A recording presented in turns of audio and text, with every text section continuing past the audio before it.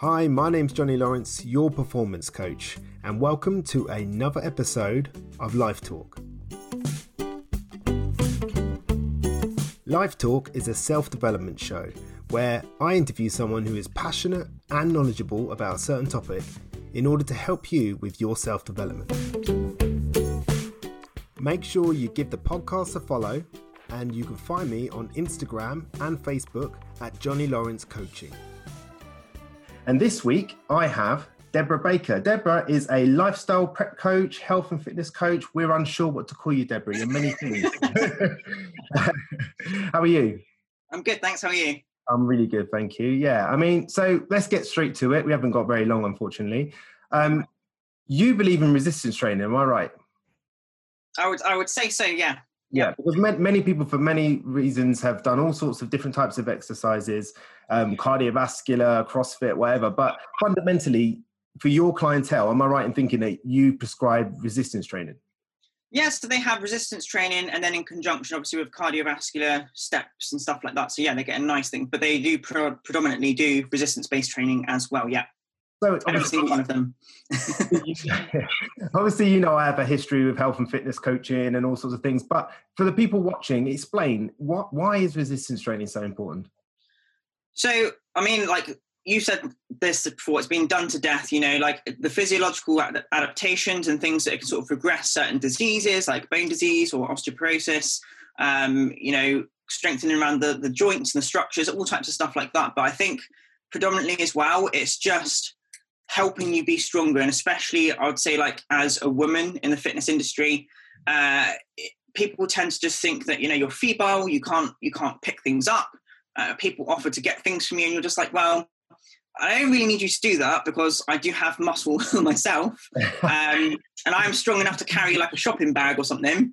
But I think it's more so for that as well. I think right now it's starting to click on in the industry, like how important it is as well, not just for men to be strong and functional, but also for women to be strong and functional. So I think that's the aspect. And with myself and many other sort of like bodybuilding women or women that do any type of like resistance-based training want to put out there really that it's essential for everyone to do really. Because there's that myth. It's a myth that if a woman picks up a weight, she's going to get big and bulky. Now, personally, as someone that knows you very well, I find that offensive because I know how much hard work you put into looking the way you look, and the way you look is by choice. Am I right? Yeah, 100. It just makes me laugh and it baffles me. And you follow me on Instagram. I'm sure people that watch this do as well. I put a post up saying that same sort of stuff, and it just where this thing's been conjured up from completely just baffles me because you're not going to pick up a weight and then you're going to morph into 8-time Olympian Ronnie Coleman. It just doesn't happen. You've got to put in tons of work. You've got to eat in a big surplus. You've got to train really hard, frequently, consistently for years on end, and with the vision of looking a certain way. So you're not just going to pick up that weight and sprout a muscle. And it's quite, for me, it's quite offensive. I'm sort of drawn back by you don't do that. Even I think you said to me years ago, even to the point where you put on excessive amounts of weight, you have to put some type of conscious effort to do that, like you would with anything else. So where it's come from, I don't know. But you have to work hard. You have to work hard to look a certain way. Like I want to look this way. If you saw me years and years ago, I wanted to look that way. But I transitioned the way I want to think and the way I want to look. So it's completely down to choice. Talk about that work. What sort of work do you put into looking as great as you do? As in sort of like training, nutrition-wise, things like that. What's a day look like for you when it comes to that? So obviously I've started prep on Monday, so my routine's changed slightly. So now I'm doing cardio 5 times a week, 35 minutes fasted in the morning. I'm hitting 10,000 steps a day. Training 5 times a week, and sessions are between like an hour and a half each. I'm eating 6 to 7 meals a day, and I'm sleeping really well as well. So, but I literally live and breathe it. So I'm quite zoned in, especially during prep. So it's a conscious effort to say the least. You don't just accidentally do all those things. You have to put a lot of effort into doing that. And that's exactly why I ask you that question, because I want people to understand, that you are doing that much cardio, you are lifting weights that much, you are eating that much, you are literally analyzing every aspect of your life in order to achieve the look that you've got. So it isn't that easy for a woman just to pick up a weight and get bulky. It's not. And I sort of say it half in jest, because to us as industry people, it is silly to us because we have so much knowledge. But I say to many of my clients, as I'm sure you do, you don't know until you know, right? Now we know this, and it's hard for us sometimes to understand how people don't know this, but they don't. Still now I get clients female clients of all varying ages that don't want to lift weights because they don't want to get bulky. So your lifestyle clients, the clients that aren't prepping for competition, what do their days generally look like? I suppose it's dependent on what they're trying to do.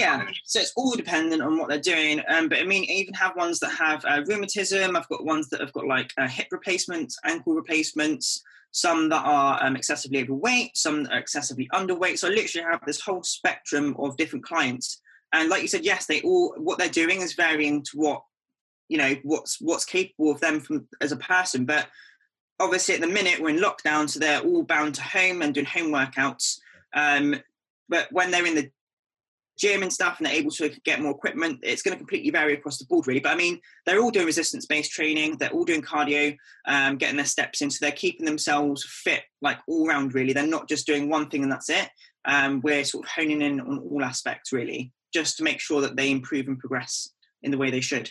So as we're speaking about your female clients as such, what is the feedback that they give you of how resistance training has positively affected their life? Well, I would say one of the biggest things as well is when you see people do excessive amounts of cardio, they tend to, this is not me stereotyping because I've been there, you tend to have this almost like a skinny fat look, and you have no definition or there's nothing really there, but when you get like professional runners, they do a lot of their conditioning, their strength conditioning alongside of it. But their feedback from me is obviously they did excessive amounts of cardio, didn't eat enough. Now they're eating sufficient amounts. They're doing their resistance training, they're doing their cardio, but they're finding more shape to their physique. They're feeling better about themselves, more confident. Clothes are fitting better, and like I said, they've got the nicer shape for them to actually look and feel good. And then that obviously has that impact on their mental health as well. So they're then looking good and feeling good, and it's like that constant loop of like a nice feeling, like no one wants to feel like crap. No one wants to look at themselves and think, I hate the way I look. So it's not just the aesthetic part of it, it's also like the mental stimulation they get from it as well.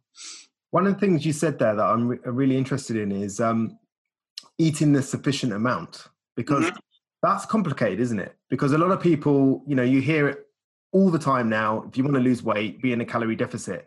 But it is that simple, but it's not quite that simple, is it? Eating the right amount of food is imperative to your progress, and will decide whether or not you achieve your goal. What did you mean when you said that? So normally with lifestyle clients, even competitive clients, they come to me and they're not eating enough. Even to lose weight, they're not eating enough, or they're on stuff like shake diets, and they're just not supplying their body with the nutrients they need, which then has impacts on like the hormonal system. Things are dipping up and down. The hunger hormones are really high, and their full hormones, like you've got the leptin and ghrelin, so they're up and down. So they're not really able to sleep properly, and their body just ends up like reaping havoc on their body because they're just not getting sufficient amounts in. So when I first start with a client, obviously like it's a guideline when you start with them, but when you get into it, you need to learn a little bit how their body adapts to all these things. So, there's no one shoe fits all for anything. It's all about, right, that person might need this amount of calories, and that's why we have check-ins and sort of see how they go through stuff, because otherwise it's literally just going in the dark, isn't it? You can't really say that person's going to eat this amount. You have to learn how their body adapts and reacts. But every time someone comes to me, they're not eating enough. Even the people that are extremely overweight, they're just not eating enough, and especially on protein, that's the one they neglect the most.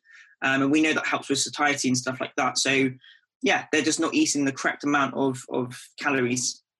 See, what I love about what you're saying is a lot of people hang their hat on one thing, don't they? Oh, you must be in a calorie deficit. You need to do cardio. You need to do this. But what you're saying to me in this moment is holistically, as a coach, whatever type of coach you want to call yourself. I don't know what I am. you are looking at the person, the individual, and you're taking in all of the considerations. So when you first said about all the effort you put into looking the way you do. You mentioned food, hydration, sleep, training, cardio, all sorts of things. And that's what you're doing with your clients. Is that right? Yeah, as well. I mean, like we go through sort of like a step thing as well. And we go through stuff like stress levels, like I said, sleep, caffeine intake, just things like that, really. Because if the body is obtaining it's going through a large amount of stress as well, the last thing you want to do with that person is say like their weight's skyrocketed or their weight's dipped dramatically. You don't want to push them further. Sometimes it's a good thing to pull back on that person, which will then in turn help them progress further, because it's that sort of old saying of less is more, and sometimes that is the case. Like you cannot, push someone to the brink of sort of like having a collapse. That you need to be able to sort of understand like that person's on super low calories, the cardio is quite high. We can't. Oh, sorry. Why that happens, I don't know. I did block off all notifications. Anyway, so I'll go back. Sometimes you need to learn to just say, like, you know what, this person needs to have a balance, because like I spoke about before, it can literally dip their hormone levels. So you need to be able to, sorry, I had a weird noise out there. You need to be able to keep the body functional. Like you can't push it to the point where it just cannot do anymore. Like especially even in prep, we're pushing our bodies to the extremes. And sometimes, I have a coach to look after me. And I know when my body's had enough. I'm like, I need to take a rest day off. Even now, I know I've got set days to train. I've got to take some of those days off sometimes because I'm physically and mentally exhausted.